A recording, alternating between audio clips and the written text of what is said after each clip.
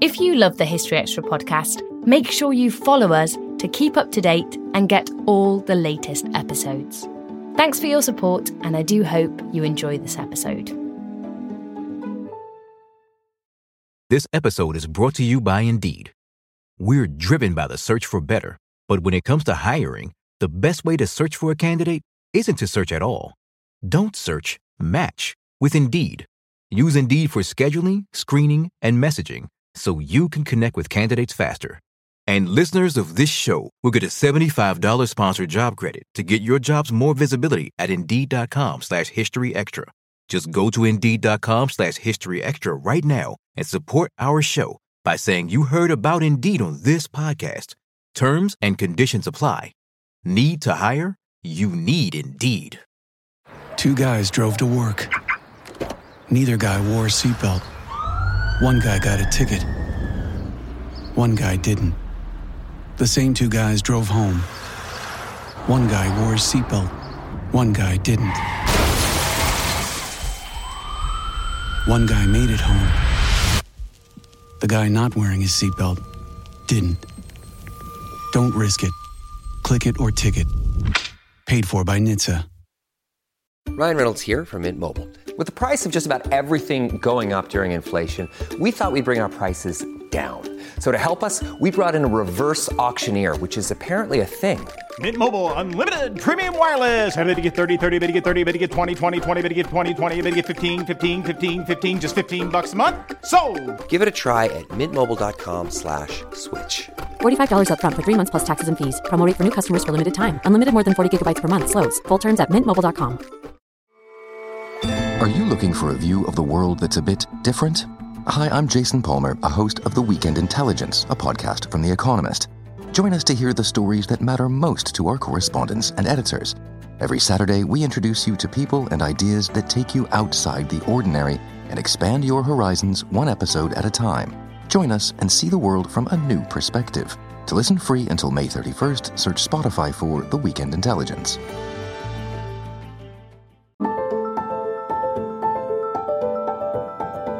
Welcome to the History Extra podcast. Fascinating historical conversations from the makers of BBC History Magazine. Nominated for several awards at this weekend's Oscars ceremony, The Zone of Interest is one of the most acclaimed and talked about films of 2024. Directed by Jonathan Glazer and loosely based on a novel of the same name by Martin Amis, the film focuses on the life of Rudolf Höss and his family during the Second World War. Höss at the time was commandant of the Auschwitz concentration camp. So in today's episode, we're exploring Höss's story with Professor Richard J. Evans, one of the world's leading experts on Nazi Germany, who was also a consultant on the original novel. Richard spoke to Rob Attar. So, Richard, we're talking today about Rudolf Höss because his story is at the centre of the new film, The Zone of Interest. And I gather that you actually advised Martin Amis on the book, which the film was loosely based. What could you tell us about the work you did on the book? I'd met Martin Amis because the Wiener Holocaust Library a few years ago had a series of public discussions between historians of Nazi Germany and the Holocaust and novelists who'd written using that as a subject. And so he wrote an earlier book called Time's Arrow, which was a fictional reminiscences of a Nazi war criminal told backwards in time. So he kind of wakes up from death and it proceeds backwards until he goes to sleep at the moment just before he's born. And it's a wonderfully virtuoso piece of writing, quite extraordinary, because he peels back time and begins to reveal, of course, the crimes he's involved in and then why he's involved in them. So when Martin Amis returned to that subject for his novel, The Zone of Interest, he got in touch with me and asked if I would read through it just to check for historical accuracy. So, of course, I did. I'm a great admirer of his work.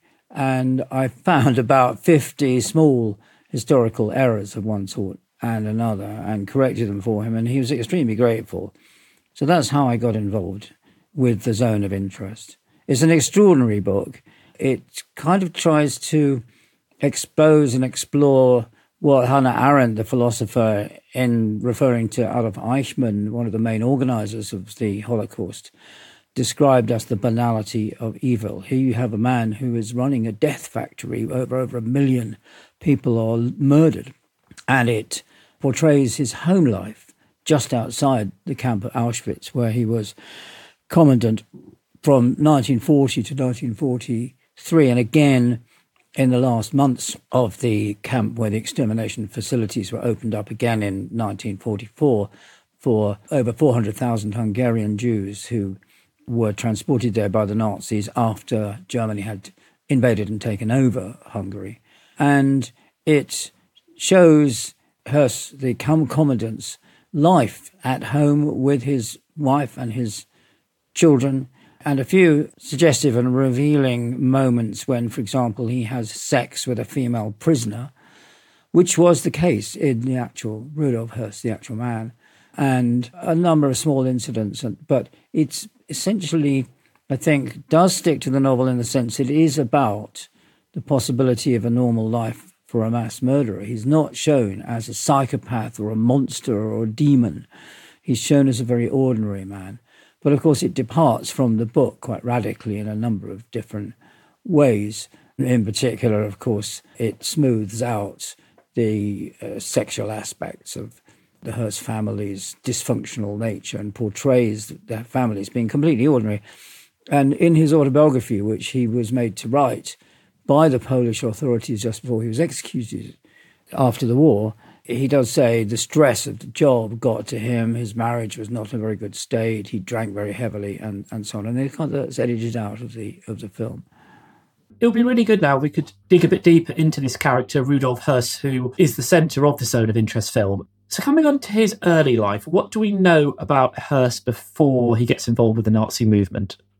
Well, like a lot of the leading Nazis, he was comparatively young. So he was born in 1901 and grew up in a strict Catholic family.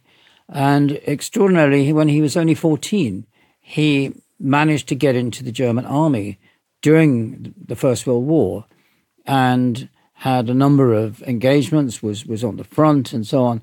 But in the Middle East is where he was sort of seconded to the Ottoman Empire, to Turkey, which was an ally of the German Empire in World War I. So his only life, the only life he'd known really, apart from some schooling, to which he returned at the end of the war briefly, was in the armed forces. And of course that inculcated in him a certain kind of attitude towards Germany's enemies. They were to be fought. And when he finished the war, he sort of saw, like many Nazis, politics as a kind of continuation of warfare.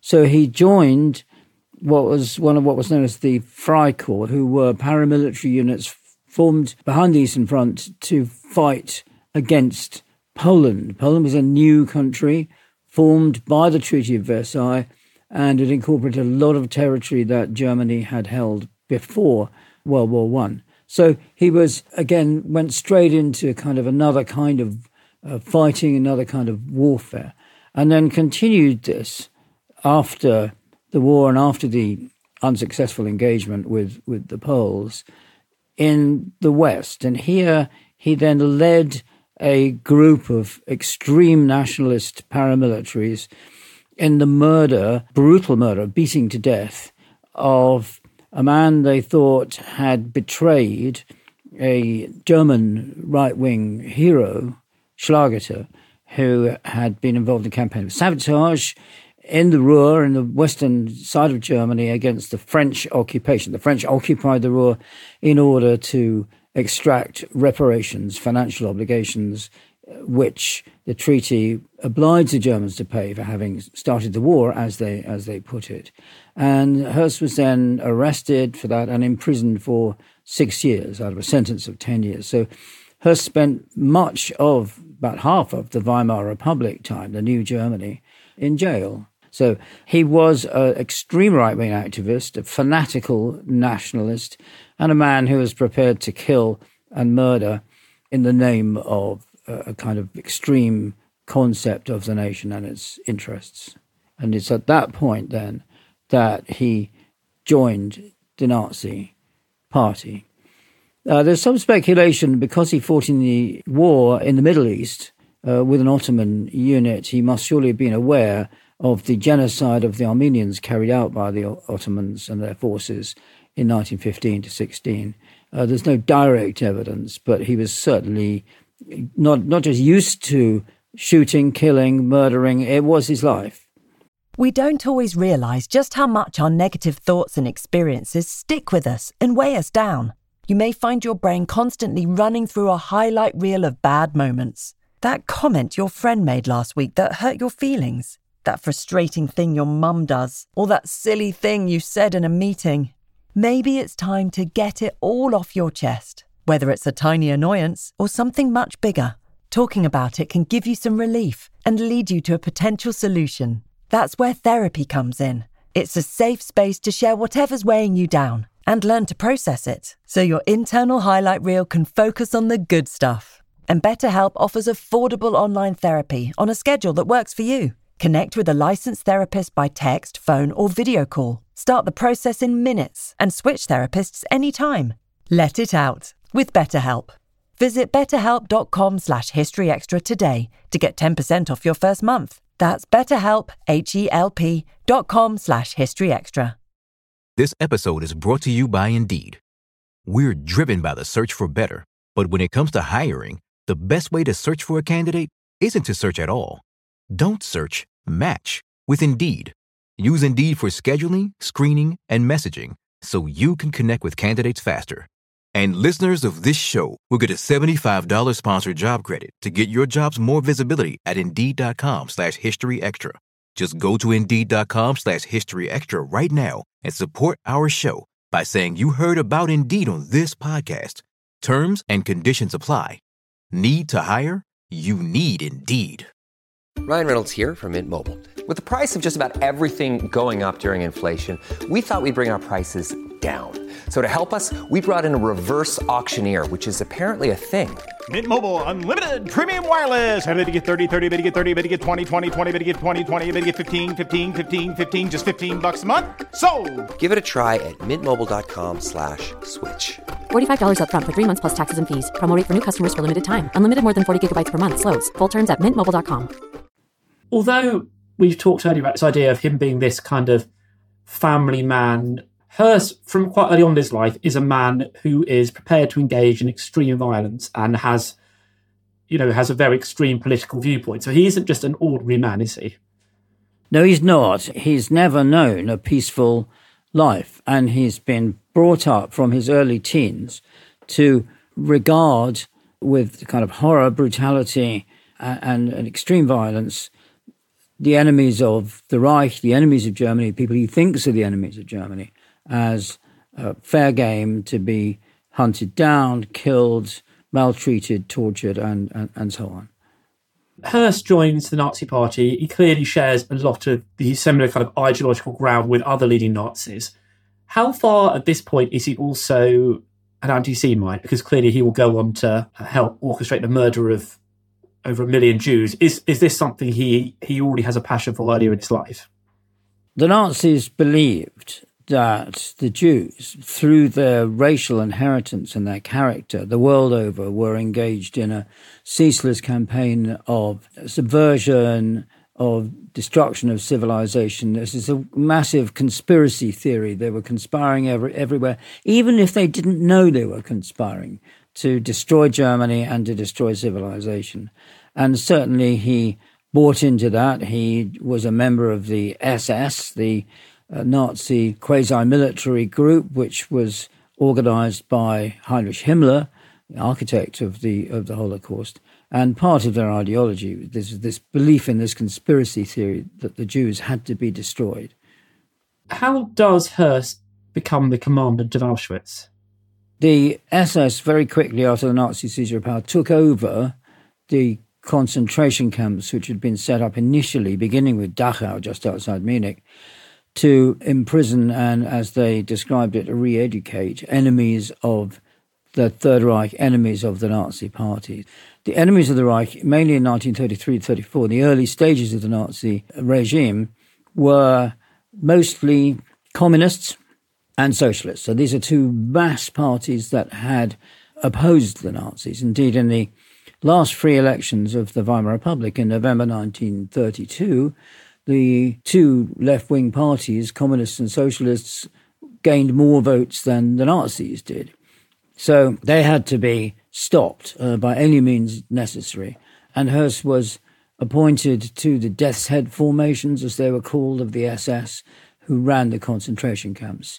And he proceeded through a series of appointments in concentration camps until he was made commandant of Auschwitz, which was a labor camp initially, and then became expanded massively. He was in charge of actually setting it up in 1940 and expanding it until there were three camps. There was the labor camp, there was an industrial camp run by the German Dye Trust, IG Farben, a chemical company, trying to create synthetic rubber because the Nazis were short of raw materials.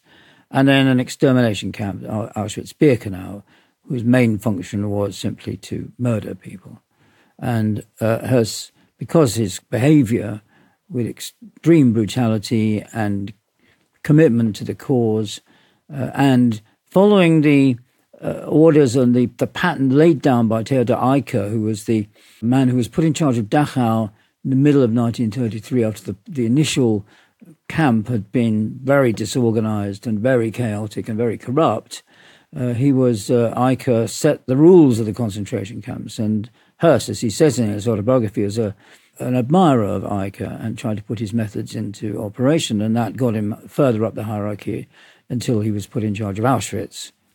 There he showed a lot of organizing ability, I think, by getting hold of raw materials, building, constructing it, and also he experimented with killing facilities. And it was Höss really who came up with the idea of poison gas, of kind of insecticide or delousing gas, Zyklon B, which was used then to murder over 1 million Jewish prisoners. Previously, Nazi extermination camps had been simply run by putting exhaust fumes from lorries into an enclosed space where the unfortunate victims were enclosed. And also, of course, very large numbers, we should not forget, were killed by shooting the victims into pits and starving them in ghettos.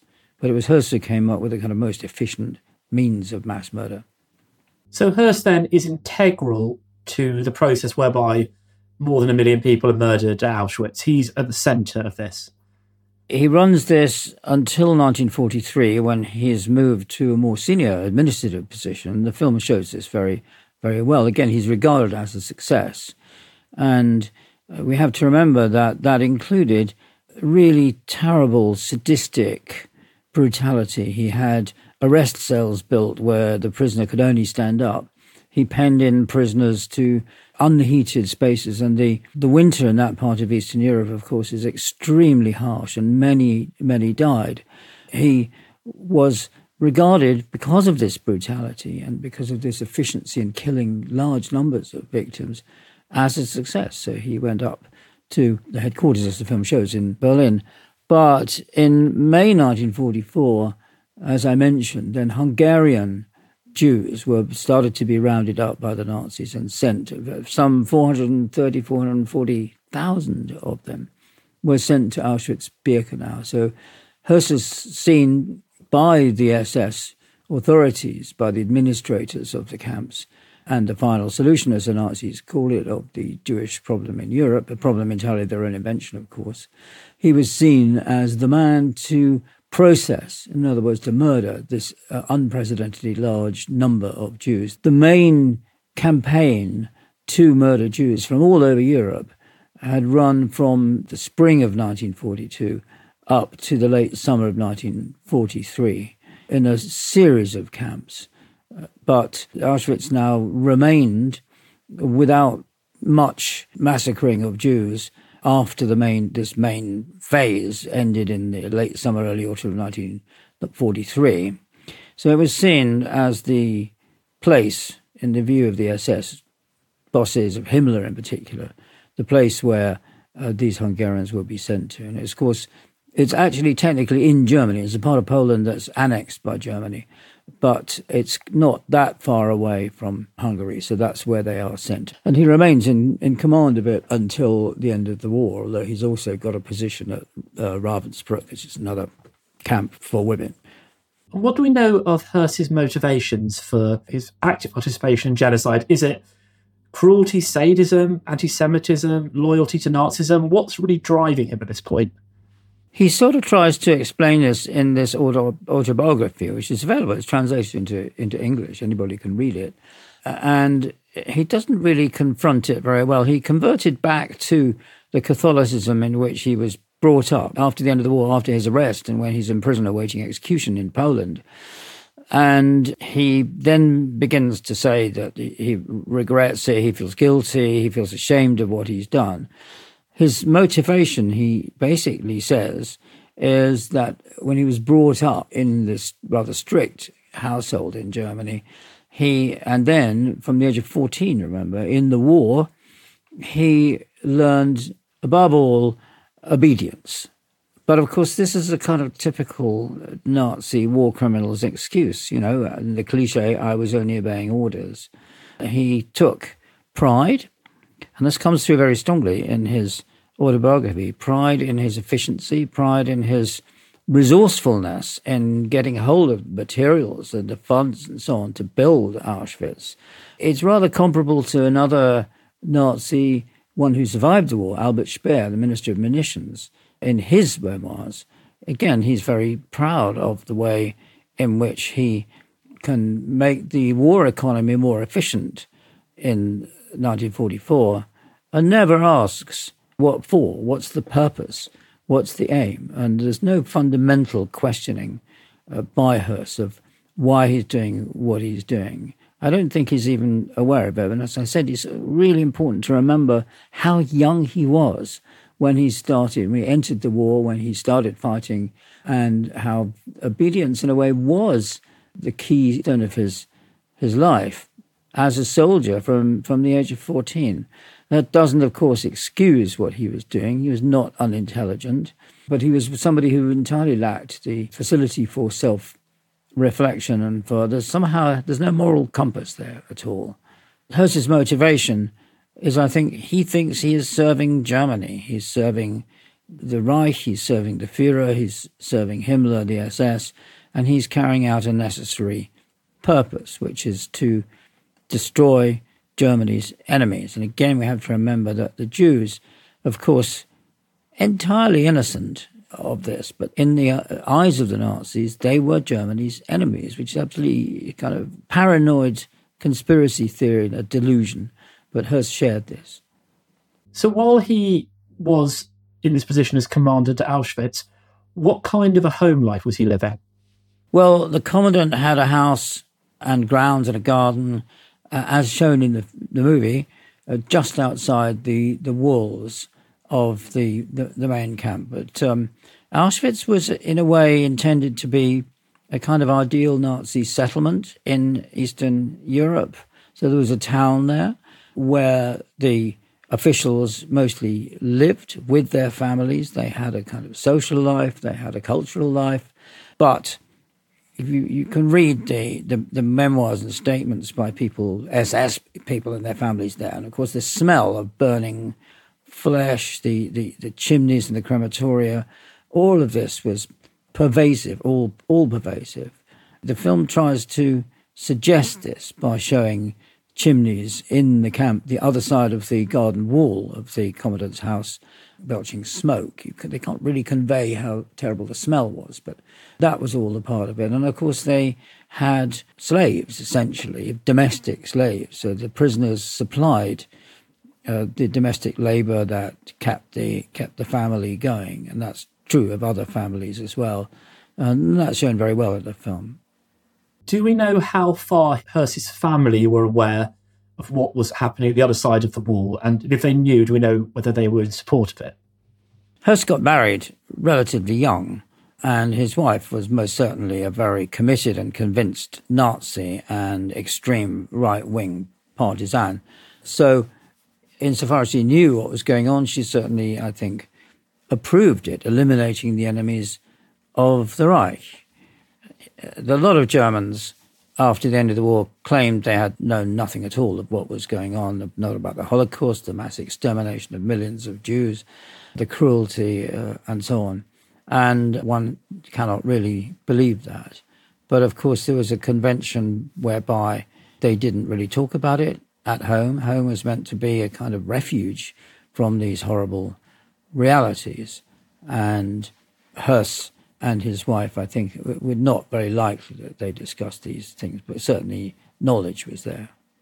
And how do you think it was possible for people to be so desensitized to the unbelievable acts of violence taking place so very close to them? Well, again, there were screams, of course, and there were sometimes and shouts. The film plays the sounds in the background. But I think the family, compartmentalized their lives. They just shut that part of it out. It's very conventional in conservative German society that you didn't really talk about what the man did at work. You could put that's in one compartment and then home is in another. It doesn't mean a wife and kids were ignorant, of course. And would you say that was typical then? I mean, clearly Höss was not a typical member of German society at this point, but is this being played out more broadly across Germany? Yes, I mean, there are examples of concentration camp commandants whose wife would play a full part in what was going on. I mean, the story is entirely credible that in a few cases the wife would actually take up a rifle and start shooting the prisoners, for example, or indulging in acts of cruelty towards prisoners who were supplied to them by the SS as slave domestic labour. There's one notorious woman, Ilse Koch, who was the wife of a concentration camp commandant and who was put on trial after the war because there were a lot of stories, many of them sensationalized and I think rather exaggerated, but there's no doubt that she took advantage of the situation. There's a lot of corruption in the SS. Heinrich Himmler, head of the SS, boasted that his men had not been corrupt, but there are many instances of how they embezzled funds, how they used their situation to their own advantage, and Höss indeed himself was under investigation at one point for corruption. And the families, of course, shared in full in this. Auschwitz itself was liberated at the start of 1945. What happens to Höss at that point onwards? What happened to the Nazi perpetrators at the end of the war is very interesting. A lot of them committed suicide. If you look at the leading Nazis, like Hitler himself, of course, Goebbels, the propaganda minister, a number of other ministers, regional leaders, Gauleiter, generals, senior army officers, top bureaucrats, judges. I mean, there's a mass kind of suicide at the end of the war. But some, and those included Höss, decided to go underground and try and make their way in the post-war Germany as well as they could. And he did. He dived underground, took on a false identity, but he was recognized, not surprisingly, and arrested. The rule after the end of the war with war crimes trials was that you were put on trial in the country where the crime had been committed. People often forget that. There was not just the major war criminals, and Höss gave some evidence to the major war crimes trial at Nuremberg. There are also many different levels, all the way down to concentration camp guards. There were thousands of trials, a lot of them held in Poland, some in Italy, some in France, as well as in Germany. So it was in Poland, post-war, that Auschwitz was now located. During the war, it had been part of Germany. So that's where Höss was tried. He was found guilty. As I said, he wrote his autobiography in prison while he was awaiting execution. And then at the request of some former prisoners at Auschwitz, he was taken back to what was left of the camp and publicly hanged there, the last public hanging in Poland, 1947. Now, as you alluded to earlier, Höss did admit his crimes after the war. How important was that for trials of Nazis more broadly, the fact that you had a leading architect of the Holocaust admitting what happened? It's not very common. It's quite striking how many leading Nazis and middle-ranking Nazis refused to admit they'd done anything particularly wrong. So Höss was a bit unusual like that. That's because he recovered his Catholic faith, the faith he'd been brought up in. Whether that was genuine or not is very hard to tell. But the same is true of one or two others, Hans Frank, the Governor-General of Poland, for example. But most of the others didn't admit they'd done anything wrong, so it wasn't very common. And by the time that Höss was executed, he died in 1947, he was executed in 1947, and by that time the whole atmosphere was changing. Germany was divided up between the Soviet zone, the British, French and American zones in the West, which eventually became East Germany, the Soviet zone, and West Germany, the three Western zones.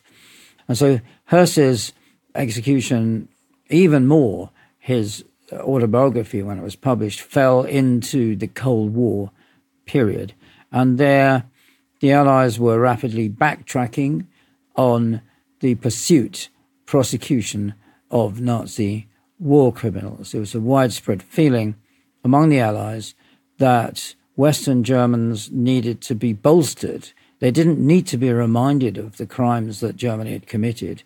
Otherwise, there was a danger they might fall into the hands of the communists if they were too badly treated. So already, by the time that Höss was tried and executed, there was a feeling, particularly in West Germany, that this was unjust, that the war crimes trials were simply victor's justice, and what the people who were condemned and executed had claimed, that they were just obeying orders, or that they hadn't done what they claimed they'd done, that was, broadly speaking, correct. So Germans saw themselves very quickly after the war, and above all the Cold War, as victims.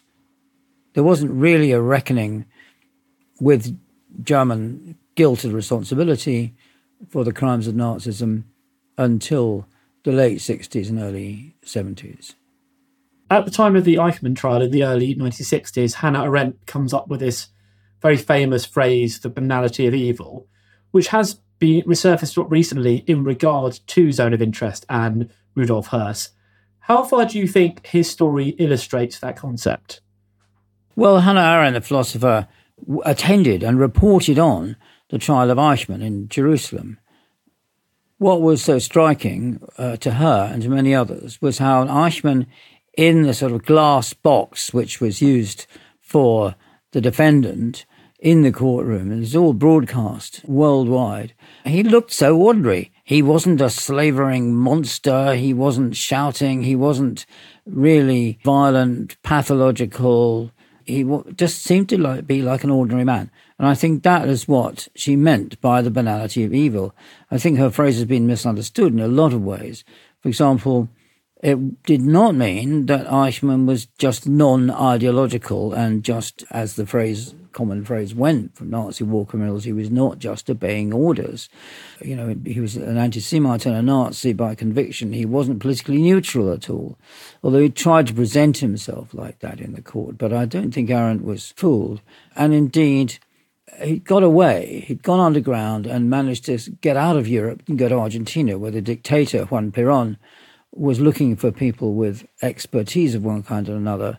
Eichmann seemed to be one of these to the Peronist regime, though his expertise is actually fairly limited. He and his old Nazi pals in Argentina used to meet, and their conversations were recorded, and they've been made available, that you can read them. And they were all unrepentant. They all thought they'd been doing the right thing. They're all determined to deny the Holocaust, although the ideology was still there. They still believed, as political exiles often do, that they were going to make a comeback and that Nazism would regenerate itself. It's complete illusion, of course. There's no chance of that happening whatsoever. So Eichmann was not politically neutral. He just wasn't a civil servant obeying orders without any kind of ideology behind it. And that came through in the trial, and I don't think Arendt was fooled either. And to what extent do you think Höss is similar to Eichmann? Can you see any parallels between them? There are parallels, obviously. They're both in the SS. They both believe in Nazism. They both believe that the enemies of Nazism, in particular the Jews, had to be exterminated because they were trying to destroy German and European, indeed world civilization, a kind of paranoid delusion which is hard to understand how anybody could fall for it. But they were similar in that way. But Eichmann was an administrator. He organized the mass extermination of the Jews. He wasn't hands-on in the way that Höss was. Höss participated in many acts of violence. For example, he was there at the extermination, directing it, and Eichmann basically was doing it, as it were, remotely. We are talking now because this Zone of Interest film has come out recently and it's been nominated for many awards. It's already started winning some awards. As a historian of this period, what was your impression of the film? Well, I don't think historians really should expect Hollywood movies to be entirely historically accurate. It's not possible. History is messy, it's chaotic, and it has lots of loose ends and dead ends, and you have to when you're making a film or writing a novel, you have to shape it. And in shaping it, you do some violence to it. I thought the film was very sensitively done. I thought it raised a lot of difficult questions in a discreet, thought-provoking, but not over-the-top way. I think it's a very good movie, that it's not the same as the book. The book asks really difficult questions about love and moral corruption that I think are a bit secondary in the movie. I think the movie's main problem in relation to the book, and indeed to Höss himself, the real man, is its attempt to portray what is more or less a normal home and family life for Höss. And, of course, it makes the whole subject less sensational, but it also kind of brackets out what Höss spent most of his time doing. If you compare it to other films on the Holocaust, for example, it doesn't try and gloss over the mass murder, the cruelty, the sadism that are involved. The Holocaust is not a mechanical, automated, impersonal process at all. There was a lot of personal violence that went on.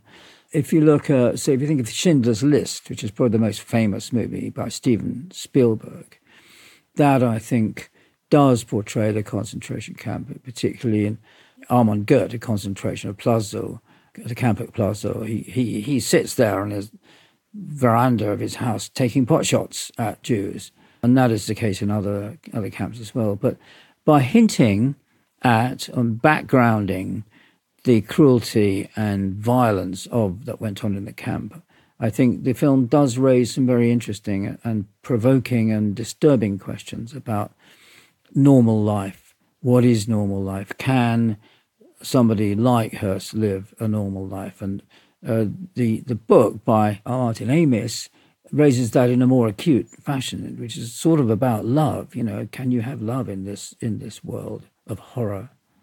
Now, the Holocaust is clearly the most momentous atrocity committed, certainly in the 20th century, probably of all time.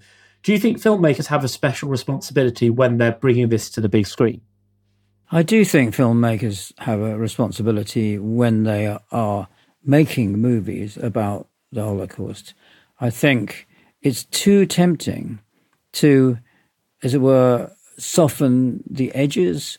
The Boy in Striped Pajamas, for example, I think does that in a way that is really does serious violence, I think, to the realities of the Holocaust. And there are other movies, even Schindler's List, Spielberg, has a sort of happy ending. The point of Thomas Keneally's novel, Schindler's Ark, was that Schindler was a corrupt businessman. He had affairs, he neglected his wife. He was generally not very moral. And what makes the book so good is that nonetheless, he starts by, as we're using in his business in Eastern Europe, using concentration camp prisoners because they're cheap, but ends up by protecting them. And that doesn't affect the rest of his life at all. And Spielberg has to have a happy ending where he says he regrets that he couldn't save any more. He reconciles with his wife. He becomes a moral person, and that's not how it happened in the real story, which is a more complicated one. That was Richard J. Evans. Richard's next book, Hitler's People, The Faces of the Third Reich, will be published by Alan Lane in August. Meanwhile, The Zone of Interest is still showing in many cinemas in the UK. Thanks for listening. This podcast was produced by Jack Bateman.